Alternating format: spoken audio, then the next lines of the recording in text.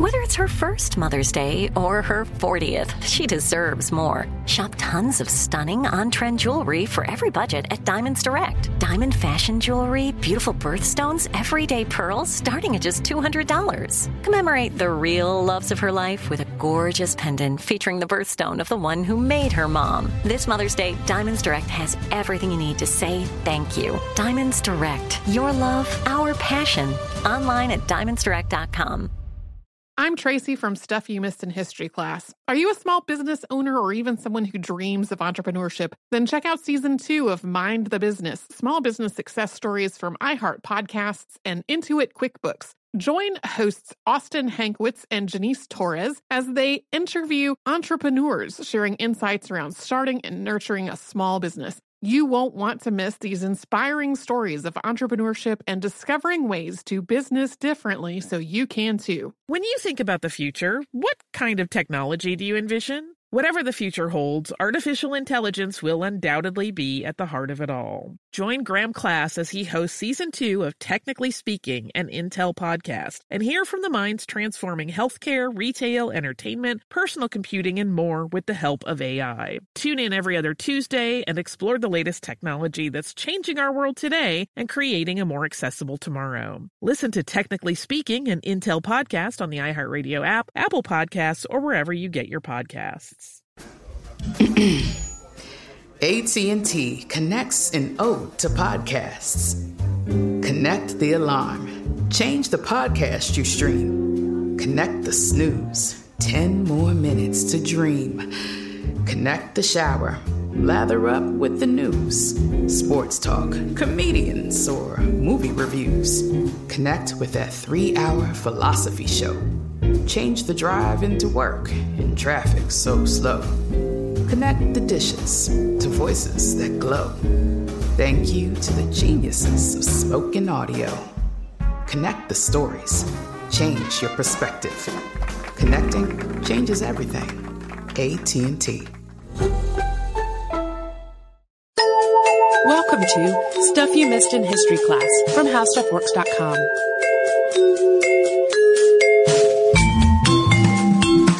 Hello and welcome to the podcast. I'm Holly Fry. And I'm Tracy V. Wilson. And we're going to have a little bit of a Black Widow story for today's topic. And I feel like this topic was actually suggested by a listener, but I feel super guilty because I cannot for the life of me find an email or other communication about it to verify that. I also looked, and I can't either, which means it was probably on Facebook or Twitter, which is impossible to find really old stuff on. So, if you were the person that suggested this, thank you, and I apologize for not retaining who you were. But if you weren't a person that suggested this, then this may be a fun ride for you. We're going to talk today about Mary Ann Cotton, and she is often referred to as a Victorian serial killer, sometimes the first female serial killer. Some headlines will even list her as the first serial killer. We don't really have her as a household name, though, which is kind of an interesting factor, although that's likely to change in the not too distant future, and we'll talk about that more at the end. Her story is really fascinating, and it's one of those things where, as is often the case with criminals, you're going to start to see some patterns emerge in the behavior, and we will discuss all of that. So we're just going to dive right into it because this one's a little bit long. In October 1832, she was born Mary Ann Robson in Low Moorsley, which is a mining town in County Durham in the north of England. Her parents were Michael and Margaret Robson. Michael worked in the coal mines, and the Robsons had 2 other children, Margaret, who died when she was quite young, and Robert, who was 2 years younger than Mary Ann. And when Mary Ann was 8, the family moved to the village of Merton in County Durham for another mining job. Michael Robson, the father, was unfortunately killed on the job in 1842, so the children were still very young at this point. Mary Ann would not have yet turned 10. And Michael's body is said to have been delivered to the family's home in a coal sack stamped with property of South Hetton Coal Company. In 1844, a Methodist Sunday school opened in the village, and Mary Ann taught there. In 1846, she became a nursemaid for the family of Edward Potter, the manager of the colliery where her father had died. Later on in life, Mary Ann became something of a social climber, and there's some speculation that her time working for the Potter family, exposed to a more upscale life than her own family had been, gave her aspirations to a greater life. And she worked for the Potter for 3 years, and then she turned briefly to dressmaking as a trade around 1849. This is one of those interesting things that I kept turning up while I was doing research for this. A lot of headlines will sort of tout her as a dressmaker serial killer, but she didn't really seem to stick with dressmaking very long, so I'm not sure why people glom on to that, unless they're just trying to somehow defame those of us who like to make dresses. But she also met a young man around this same time named William Mowbray. And Mowbray was fairly new to town. He had moved there for job opportunities at the mine.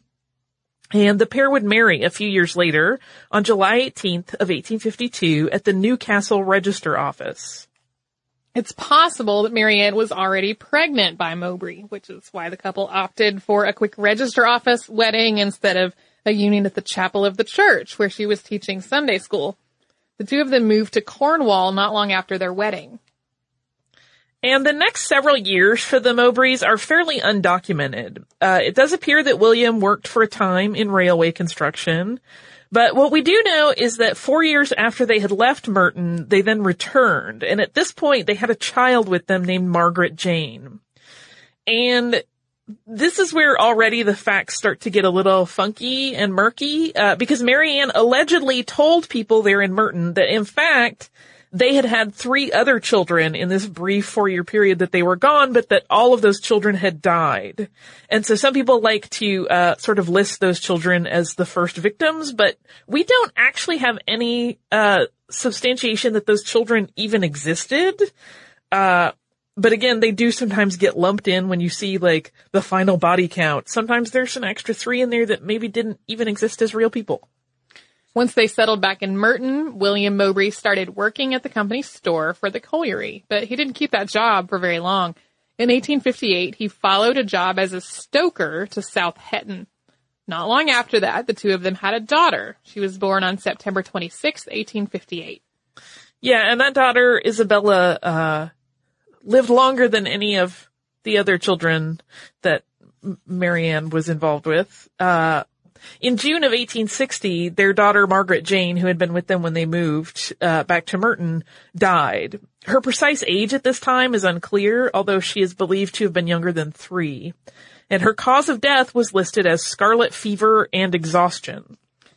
In October 1861, the couple had another daughter, who they also named Margaret Jane. The family moved around the same time to Hendon in Sunderland, where William worked first as a shopkeeper, then as a fireman, and eventually as a stoker on a steamer. Yeah, it often always comes back to working somehow in a coal mine or other enterprise at a colliery. But the couple had a son named John Robert in July of 1863, although he died several months after his first birthday in September 1864, and his cause of death was listed as diarrhea. William died in January 1865, and his death certificate lists both diarrhea and typhus fever as his causes of death. At this point, the couple had been married for 12 years. There have been stories over the years that the doctor who signed William's death certificate observed Mary Ann singing and dancing through the window, although those stories have never been substantiated with another witness or anything like that. There are also other descriptions of Mary Ann being distraught over the loss of her husband.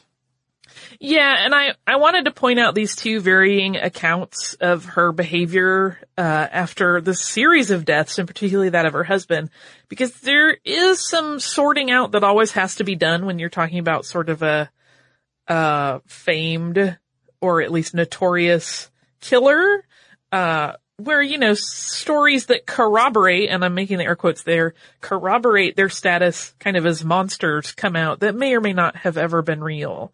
But what we do know is that William's life insurance paid out the sum of £35 to Mary Ann, and she used some of that money to relocate with her 2 remaining daughters, Isabella and Mary Jane, to Seaham Harbor. And we are going to talk about their life once they get there after we have a brief word from a sponsor. I'm Tracy V. Wilson from Stuff You Missed in History Class. Did you know small businesses make up 99.9% of all businesses in the United States? The world is powered by entrepreneurs, and if you're a small business owner or even someone dreaming of starting your own business, then you'll want to check out Season 2 of Mind the Business, Small Business Success Stories from Ruby Studio, from iHeartMedia, and Intuit QuickBooks. And every episode, hosts Austin Hankwitz and Janice Torres talk to entrepreneurs about how they've grown from the lessons of launching and nurturing a small business and how they have found success being their own boss. From the excitement of first starting out to finding the right tools and resources to process invoices and payments like QuickBooks Money, you won't want to miss these inspiring stories of entrepreneurship and discovering ways to business differently so you can too. And if you're a small business owner or even someone dreaming of starting your own business, then you'll want to check out Season 2 of Mind the Business, Small Business Success Stories from Ruby Studio, from iHeartMedia, and Intuit QuickBooks. Planning your next trip? Choice Hotels has a stay for any traveler you want to be, with 22 brands and over 7,400 locations. Whether you're a business traveler, a family road tripper, someone who wants to seek out history and maybe make your own, or just planning a quick getaway, Choice Hotels has a stay for any you. Like a Cambria Hotel, where you can be a cocktail connoisseur and sip locally inspired craft beverages at downtown locations in the center of it all. This is a fun way to visit cities with a lot of history and a lot of fun in mind. Or a Radisson Hotel for all our productivity powerhouses out there. With flexible workspaces and on-site restaurants, you'll get the most out of your work trip. You'll get the coffee, the Wi-Fi, and the work done. And we can't forget about Comfort Hotels. Imagine you're a family road tripper, waking up in your big spacious room and then heading down to a free hot breakfast for the entire family, including waffles. So you'll be well fed and ready for the day's adventure, even if that's just relaxing. After that, you're spending all afternoon relaxing by the pool. You deserve it. What are you waiting for? Join Choice Privileges and start earning points toward your next stay. Find a stay for any you. Book directly at choicehotels.com, where travels come true.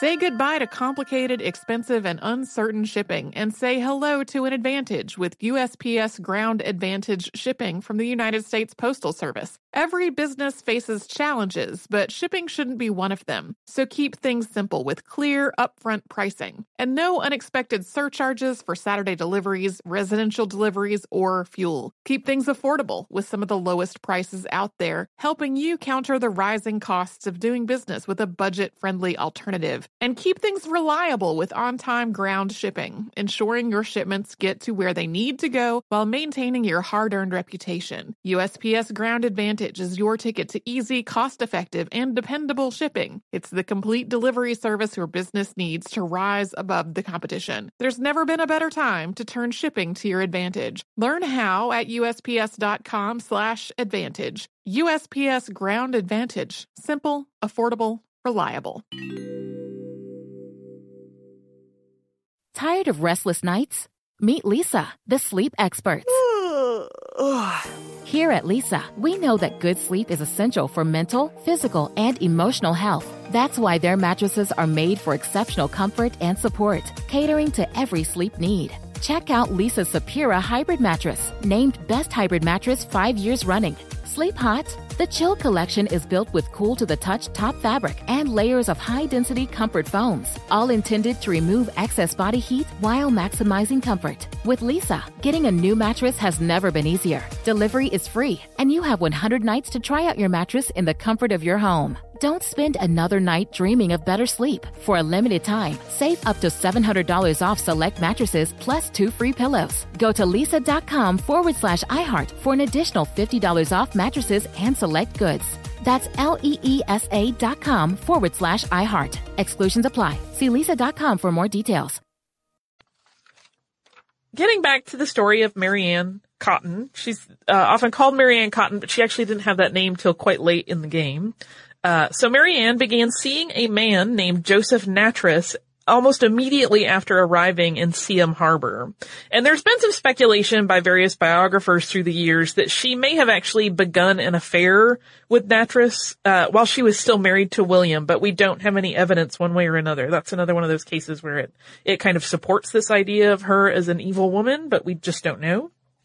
But regardless of when their affair began, Nattrass was already married, and he actually had been since 1860, although it is unclear whether Mary Ann knew about his wife or not. Just as Mary Ann's family was in this perpetual state of mourning before arriving in Seaham Harbor, life continued on this way. The second Margaret Jane died on April 30th, 1865, and her death was attributed to typhus fever. At this point, Mary Ann's mother, who had remarried to a man named George Stott, was living in New Seaham not far away, and she decided that the remaining daughter, Isabella, should actually come and live with her. And Isabella stayed with her grandmother and her step-grandfather until Margaret died in March of 1867. That death was attributed to hepatitis.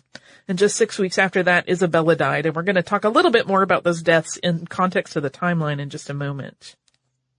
So at this point, just to sum up, Mary Ann's, the deaths include Mary Ann's father, her mother, her husband, and a bunch of children. Yes. Okay. I'm just making sure we're keeping an accurate count. After the second Margaret Jane died, Isabella had moved away, her relationship with Joseph Nattrass had sputtered out, and he and his wife had moved to find work elsewhere. Mary Ann was on the move again, and this time it was back to Sunderland. And she started working as a nurse at the Sunderland Infirmary, House of Recovery for the Cure of Contagious Fever, Dispensary, and Humane Society, and that was in the summer of 1865. So this was a hospital for the poor. It really had far less than ideal conditions. And Mary Ann, though, was apparently quite good at her work there. She was praised as a fine worker, and one of the physicians there described her as one of their best nurses. After she started working at the hospital, Mary Ann met a man named George Ward. They had a brief courtship, and they got married on August 28th of 1865. This was a small church ceremony.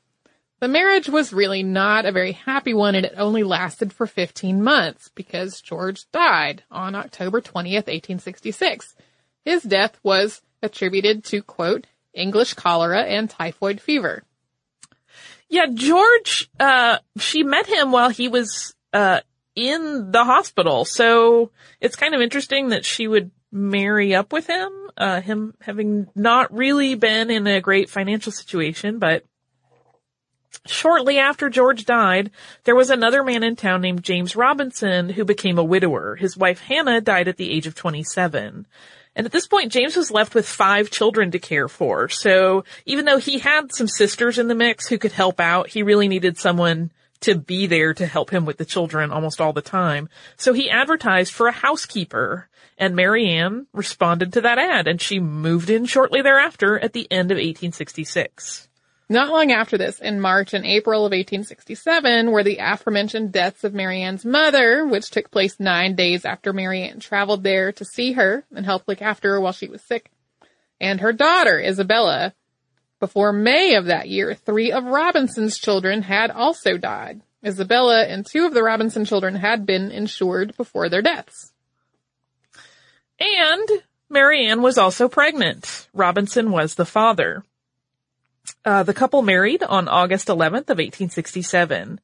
And Mary Ann listed her name on the marriage certificate as Mary Ann Mowbray, kind of skipping over George Ward as though he had never existed. Their new child, Margaret Isabella, you'll find she repeats children's names a lot, was born on November 29th of 1867. And Margaret Isabella lived mere months before dying of convulsions in early spring of 1868. In June of 1869, James and Mary Ann had another child. This was a son named George. Later that year, it would become apparent to James that Mary Ann had been stealing from him by taking money she was supposed to deposit into their building society account, then falsifying entries about it in the ledger to make it look like she had made those deposits as instructed. She also ran up a bunch of debts in his name without his knowledge.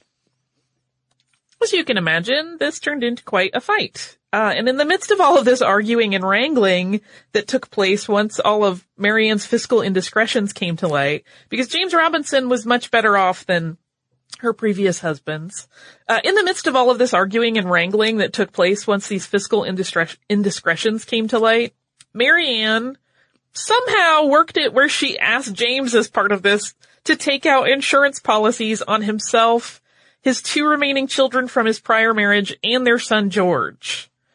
And James refused, and Mary Ann, in an angry fit, left with young George. She moved out, according to some accounts, but she'll say later that it wasn't quite that way.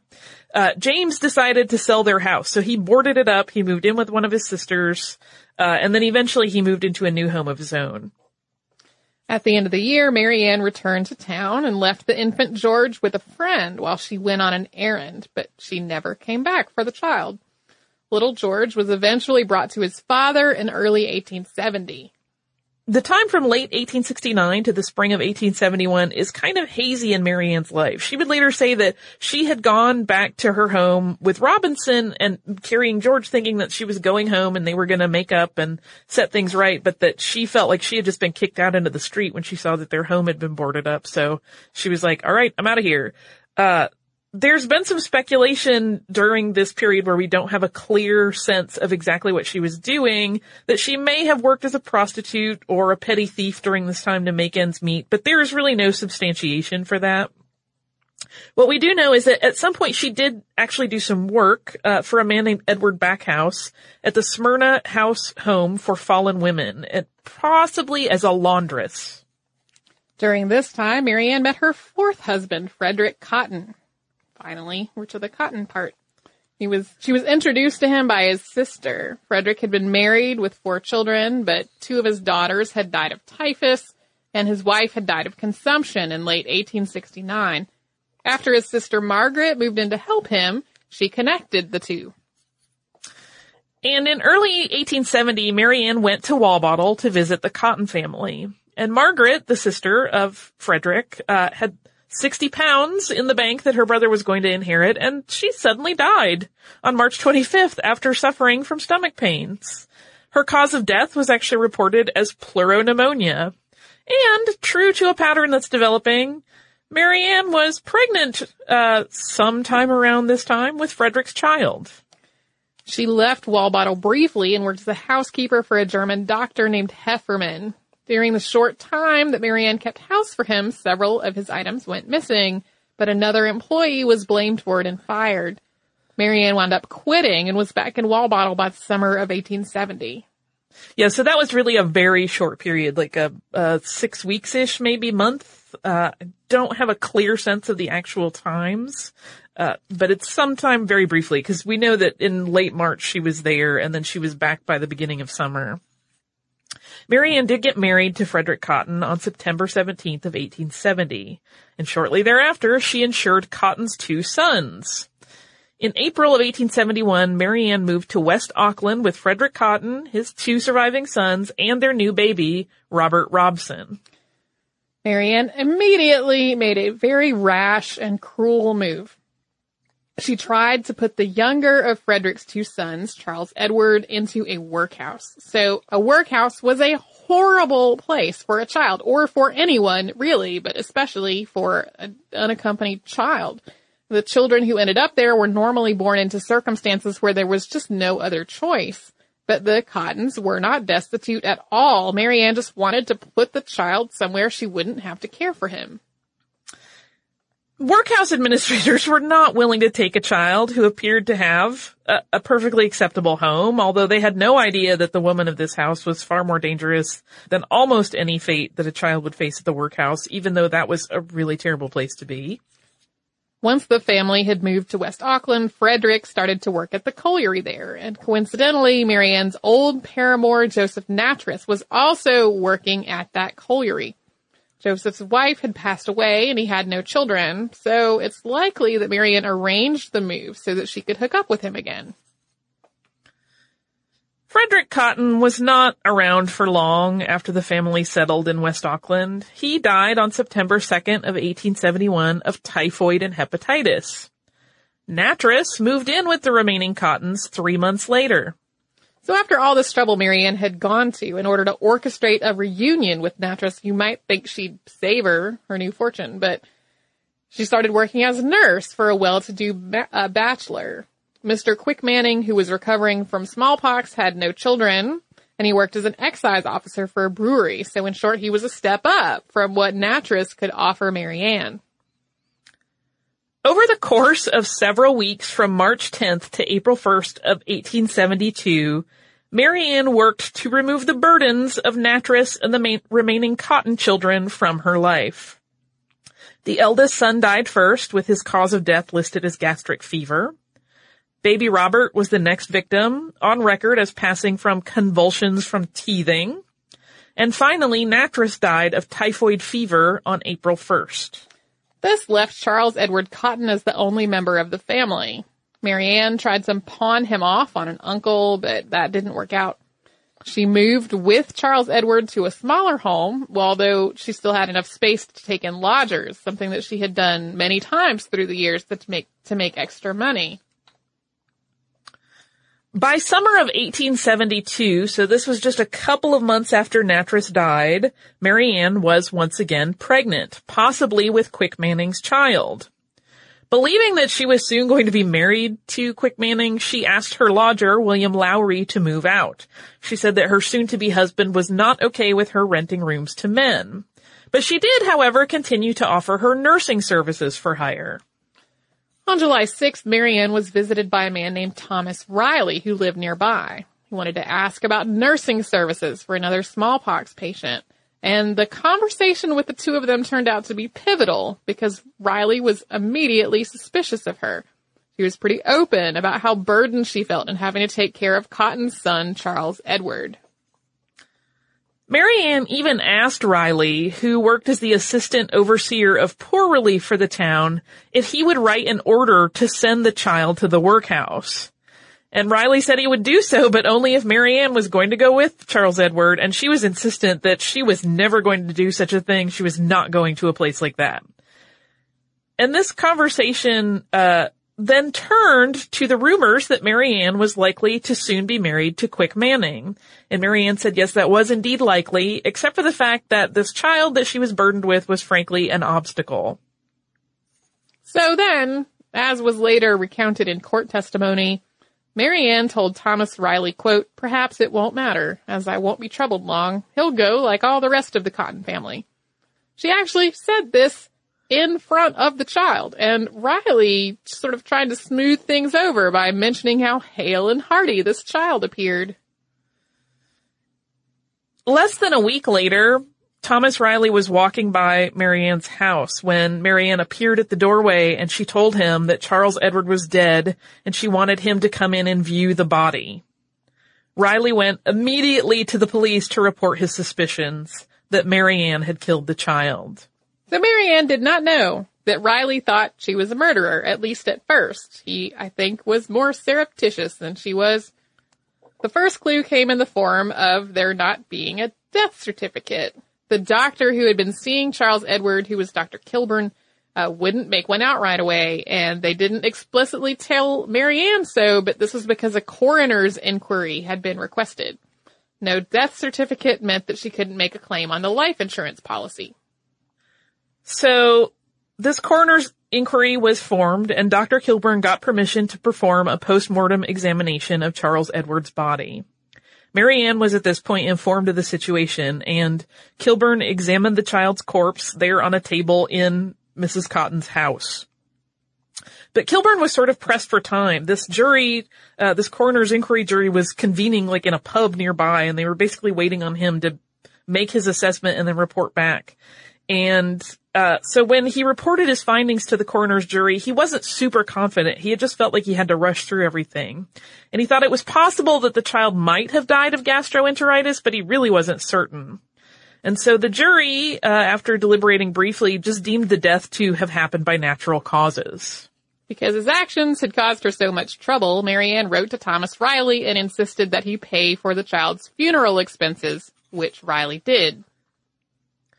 So things may have appeared to be settling at this point, but Riley still really strongly felt that wrongdoing had led to this child's demise, and he continued to use his connections in local government to try to get the case looked at more closely. Basically, anyone's ear he could bend, he would, and he was very quick to say, I think this woman is a murderer. Because of the coroner's inquiry, this whole episode had also been reported in the papers. So Mary Ann's fortunes started to really fall apart. Her potential engagement to Quick Manning evaporated. He wanted nothing to do with her. This also meant that Mary Ann basically became a pariah. She couldn't get nursing jobs. She had no income. She sold all her furniture to try to bring in some money. Then she came down with a sore throat and was sick in bed. But when she asked a neighbor to call for a doctor, the two that were summoned, one of which was Dr. Kilburn, refused to come to her. I'm Tracy V. Wilson from Stuff You Missed in History Class. Did you know small businesses make up 99.9% of all businesses in the United States? The world is powered by entrepreneurs, and if you're a small business owner or even someone dreaming of starting your own business, then you'll want to check out Season 2 of Mind the Business, Small Business Success Stories from Ruby Studio, from iHeartMedia, and Intuit QuickBooks. In every episode, hosts Austin Hankwitz and Janice Torres talk to entrepreneurs about how they've grown from the lessons of launching and nurturing a small business and how they have found success being their own boss. From the excitement of first starting out to finding the right tools and resources to process invoices and payments like QuickBooks Money, you won't want to miss these inspiring stories of entrepreneurship and discovering ways to business differently so you can too. And if you're a small business owner or even someone dreaming of starting your own business, then you'll want to check out Season 2 of Mind the Business, Small Business Success Stories from Ruby Studio, from iHeartMedia, and Intuit QuickBooks.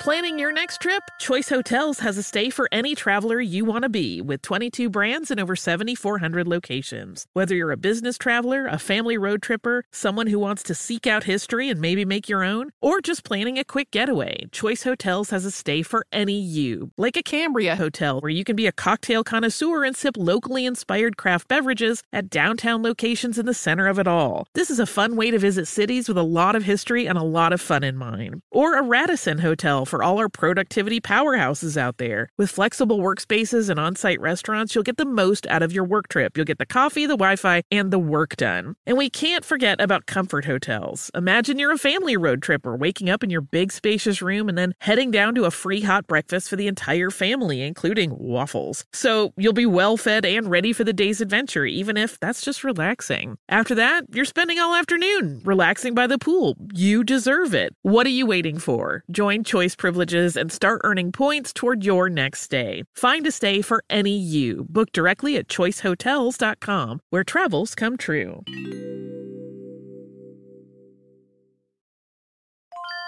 Say goodbye to complicated, expensive, and uncertain shipping, and say hello to an advantage with USPS Ground Advantage shipping from the United States Postal Service. Every business faces challenges, but shipping shouldn't be one of them. So keep things simple with clear, upfront pricing, and no unexpected surcharges for Saturday deliveries, residential deliveries, or fuel. Keep things affordable with some of the lowest prices out there, helping you counter the rising costs of doing business with a budget-friendly alternative. And keep things reliable with on-time ground shipping, ensuring your shipments get to where they need to go while maintaining your hard-earned reputation. USPS Ground Advantage is your ticket to easy, cost-effective, and dependable shipping. It's the complete delivery service your business needs to rise above the competition. There's never been a better time to turn shipping to your advantage. Learn how at USPS.com/advantage. USPS Ground Advantage. Simple, affordable, reliable.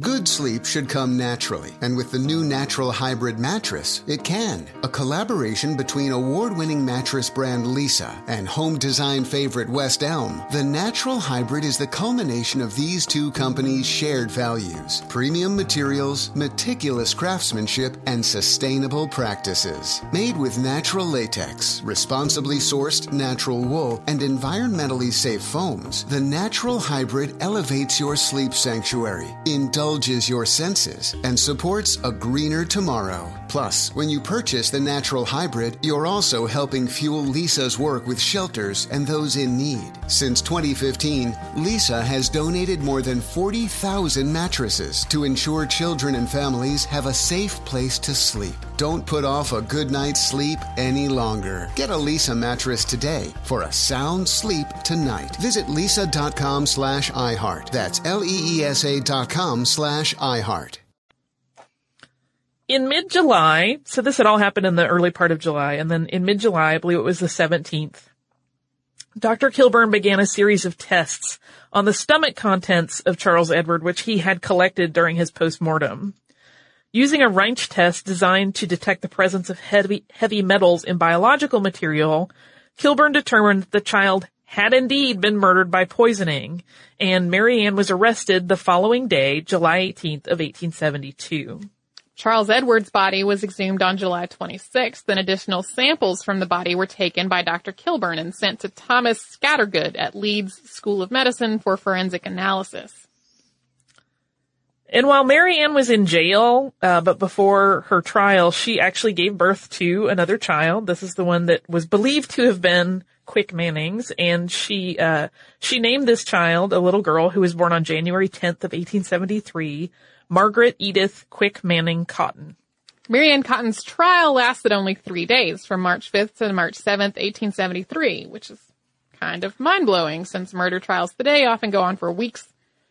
She had been charged in the murders of Charles Edward Cotton, Joseph Nattrass, Frederick Cotton, and Robert Robson Cotton, although she was only tried for Charles Edward's murder. Yeah, it seems like, though I was not able to confirm this, that basically if she had been found innocent of this first murder charge, they kind of had the other charges waiting in the wings, so they would be like, then we're going to try you on this one, and then on this one. One of the witnesses during this trial was a woman named Jane Headley, and she was a friend of Mary Ann's. It was interesting because she hadn't known her all that long, but she kind of described her as a very close friend. So this is one of those moments where it's kind of important to point out that Mary Ann really, she had a charm about her. She could make people feel very close to her, like they were confident. She certainly had no problem attracting men. But this woman, Jane Headley, was present at the death of Joseph Nattrass. And her description of it is quite gruesome and unsettling. She talks a lot about his spasms and his fits, and Mary Ann having to hold him down when he had these convulsions. And Headley also testified that Mary Ann did indeed keep arsenic in a pot on the top shelf of her pantry. Another witness, Mary Ann Dodd, testified that she had bought arsenic and soft soap for Mary Ann Cotton after the druggist refused to sell these items to Charles Edward. There was an 1851 Arsenic Regulation Act that had made it illegal to sell arsenic to children. Cotton had told Dodd that she needed the supplies to treat her bedstead for bed bugs. So Dodds helped Cotton use about half the arsenic to treat the bed, and then the other half was put into a pint jug. And then, for additional testimony, relatives of some of the deceased were called to confirm that, yes, in fact, Mary Ann did care for sick family members, which sounds initially kind of nice, but then that followed up with, and she also had not allowed anyone else to do so. She was okay with people being there, but basically she wanted to do all the nursing. While Dr. Kilburn gave testimony, it was really Scattergood who was the star in terms of forensic evidence. Scattergood testified that based on his tests, he believed Charles Edward had been given multiple doses of arsenic over the course of several days. Scattergood had also found evidence of lethal doses of arsenic in the exhumed remains of Joseph Nattrass, Frederick Cotton, and the baby Robert. The defense for Mary Ann was based largely on this kind of wacky idea that Charles Edward's poisoning had been accidental. And this was suggested that it either happened through ingesting residue of this bedbug treatment, or that he had inhaled or otherwise ingested wallpaper debris that had flaked off and been circulating in the air, because arsenic was used in some colors, which we'll talk about in a bit. And the rest of the defense was really built around how preposterous an idea it was that a nurse and a mother could kill the very people she was caring for. Today we call this the no true Scotsman fallacy. No true nurse and mother would do this. So after less than an hour of deliberation, the verdict was handed down. Mary Ann Cotton was found guilty of poisoning her stepson. So from the day that the verdict was handed down to the day of her execution, Mary Ann wrote a number of letters to friends and family, asking them to petition on her behalf. She also contacted her still husband, James Robinson. Remember, they had never divorced, so she had actually been marrying other men while she was already married. And she asked James Robinson to bring the 3 children that he had to visit her, which seems sort of creepy and preposterous. She also arranged for her new baby to be adopted by a couple who had been her neighbors in West Auckland. Apparently, a lot of people offered to adopt this child that had been born there in the prison. Mary Ann was put to death by hanging on March 24th, 1873 in Durham Prison. 50 people attended the execution in the prison, and a crowd of about 200 gathered outside. She maintained her claim of innocence to the very end, and as she left her cell and headed to her death, she allegedly said, "Heaven is my home." So at this point, I mean, we're talking about a couple dozen probable murders or close to that. And so it kind of makes people wonder, and it comes up a lot in biographies, if she was such a prolific killer, why is she not a household name akin to Jack the Ripper or other famous killers throughout the years? And Deborah Blum, who is the author of The Poisoner's Handbook, Murder and the Birth of Forensic Medicine in Jazz Age New York, wrote an interesting piece on this, and she put forth the idea that one of the reasons that Mary Ann Cotton hasn't become a household name in these years since her arrest and execution is that she was associated with arsenic. This was a time when arsenic was basically the superstar of poisoning. It's estimated that between 1835 and 1880, 40% of all poisoning homicides in Europe were the result of arsenic. Part of the reason that arsenic was so common as a poison was that it was so common, period. It was in all kinds of completely normal things. We've already talked about how it was used to treat bed bugs. It was also used in wallpaper, in tonics, in rat poison, in fabric dye. Many of our listeners have seen and shared with us articles about that lovely shade of green that was super popular through the 1800s that was also incredibly poisonous because it contained arsenic. Another thing is that when 822 survivors of arsenic poisoning were interviewed by forensic chemist Rudolf Witthaus in the late 19th century as part of his research, 15 of them, so 15 out of 822, reported having tasted the metallic tinge of arsenic in the food or beverage that they had consumed that was tainted. This means that less than 2% of the people who survived arsenic poisoning noticed anything amiss, which gives you some idea as to why arsenic was quite popular to use to poison people. Yeah, it was so easy to just slip into a food, especially if it was, something like an oatmeal or a soup, or drop into a drink. And to add to the appeal of arsenic from a killer's perspective, the symptoms that came with it were often easily explained away as other common ailments, such as rheumatism and flu, and so they often went undiagnosed as a poisoning. I mean, we've mentioned throughout all of these deaths sort of what a lot of them were listed as, and they're sort of common and odd things. And there are actually people who will argue that Mary Ann was not the serial killer she's been made out to be. Challengers to the idea that she deliberately murdered all these people point out that while she did collect insurance on many of the deaths, none of them were considered suspicious until her stepson died.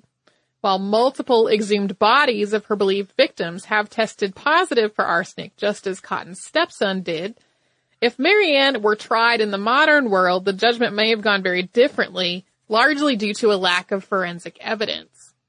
And it's interesting to think about how popular arsenic was and how it then fell out of favor completely as a poison. And for that, you can thank the British chemist James Marsh largely. The Marsh test for arsenic was developed in the 1830s, although at that point it was not considered like a foolproof test. And it was developed and improved over the years until it could eventually detect even the tiniest trace of arsenic.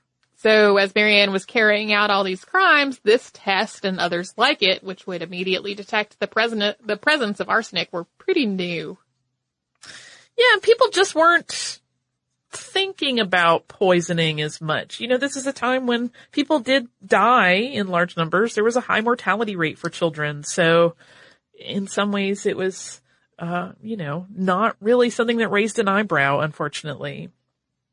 One thing that we should note here too, though, are the people in Mary Ann's life who are listed as having died of typhus. Apparently, that's not normally a thing that would be diagnosed accidentally when arsenic poisoning is in the mix. Typhus leaves a very particular set of evidence on a body after somebody has died. However, the distinction between typhoid and typhus had only been clinically defined in 1847 to 1851 in the work of Sir William Jenner.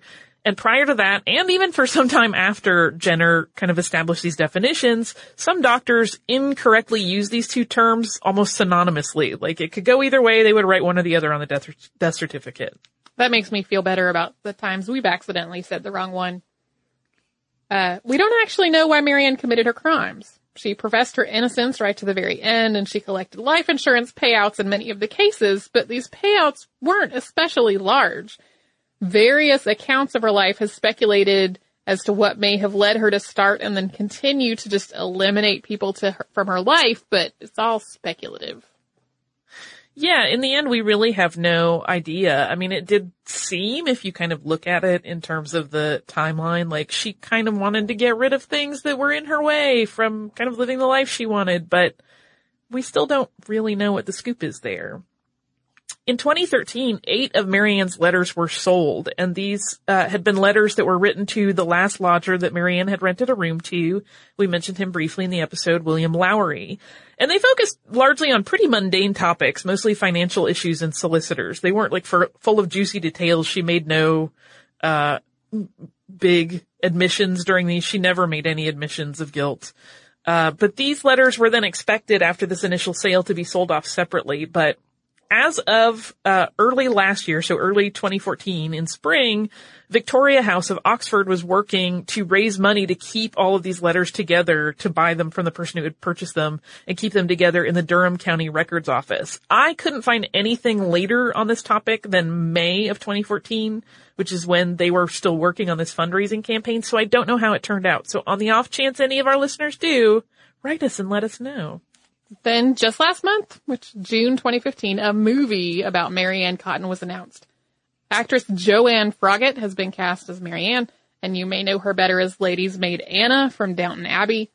I have mixed feelings about this casting.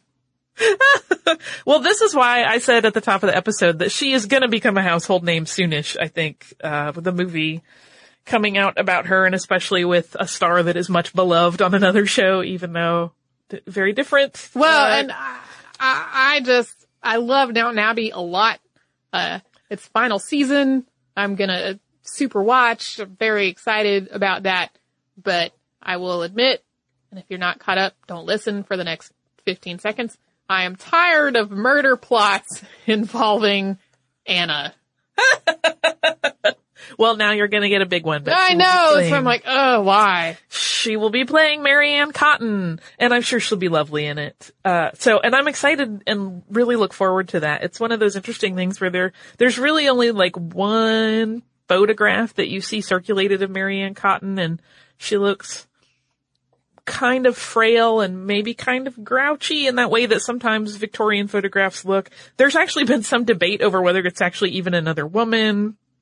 And some historians have pointed out, like, again, no, she was actually described at one point by one of her early employers as beautiful, so this kind of weird picture may or may not even be her, and even if it is, it may not be the best image of her. Yeah, this explains why when I went looking for pictures to go with the episodes that we're recording today, I could find literally only one picture anywhere of her, and it was too small to go on our website. Yeah, it's tricky. Sorry that I picked one that's going to be hard to source imagery for, but she's a fascinating character in history, and it's one of those things where we like to talk about ruthlessness. There's one of the books that I read by David Wilson called Marianne Cotton, Britain's First Female Serial Killer. He really talks a lot about kind of how she's been characterized through the years, and some really interesting kind of cultural approaches that we take when we're dealing with discussions of people that we want to label as monsters, and how we characterize them and how we describe them. And it's not exactly pertinent to the historical discussion of it, but it is a really interesting read. If you're interested, I recommend it. I also have some listener mail that has absolutely nothing to do with this particular bit of death, although it does have to do with death a little bit. And since this episode ran long, this is kind of a short listener mail. It's from our listener, Jenny. And it actually refers to an episode that Tracy and I did not even work on, but it's an interesting historical tidbit I thought I would share. So she says, so Holly just told me on Twitter that you get notes about old shows all the time. So here it goes. I did tell her that, and I'm fine with that, even though we may not always have an answer or insight for what you're asking about. But Jenny says, I just listened to the show your predecessors did on the Halifax explosion. This was back in December of 2011. One fact that I find interesting that wasn't mentioned was that the Halifax coroner already had a very good system in place for mass casualty incidents that he used. He had developed the system a few years earlier because his office dealt with all the bodies they could pull out of the Atlantic after the Titanic sank. So a very old episode, but an interesting tidbit nonetheless. It is a fascinating little tidbit. I did not know that. And I didn't double check that for verification. I'm just going to trust you on this one, Jenny. If you would like to write to us, you can do so at historypodcast@howstuffworks.com. We're also at facebook.com/missedinhistory, on Twitter @missedinhistory, at pinterest.com/missedinhistory, at missedinhistory.tumblr.com, and at missedinhistory.spreadshirt.com if you would like to purchase yourself a shirt or mug or tote bag or phone case or other goodies. If you would like to visit our parent site on the web, that's howstuffworks.com. You can type in the search term serial killer and you'll get so much content. One is how serial killers work. There's a quiz about serial killers. Talk all about it. If you would like to visit us, that's missedinhistory.com. We have an archive of every episode that's ever happened. We have show notes for all of the episodes that Tracy and I have hosted and occasional other goodies. So we encourage you to come and visit us at missedinhistory.com and our parent site, howstuffworks.com. For more on this and thousands of other topics, visit howstuffworks.com.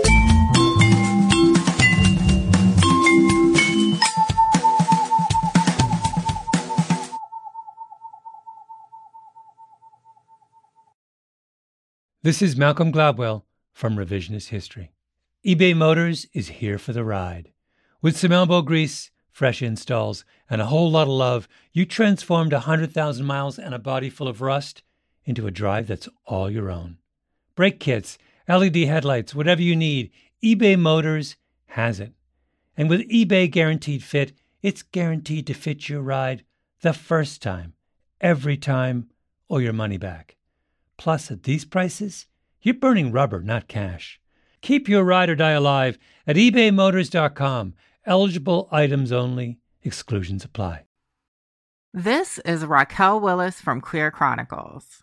Right now, there are close to 500 anti-LGBTQ+ bills in state legislatures across the country.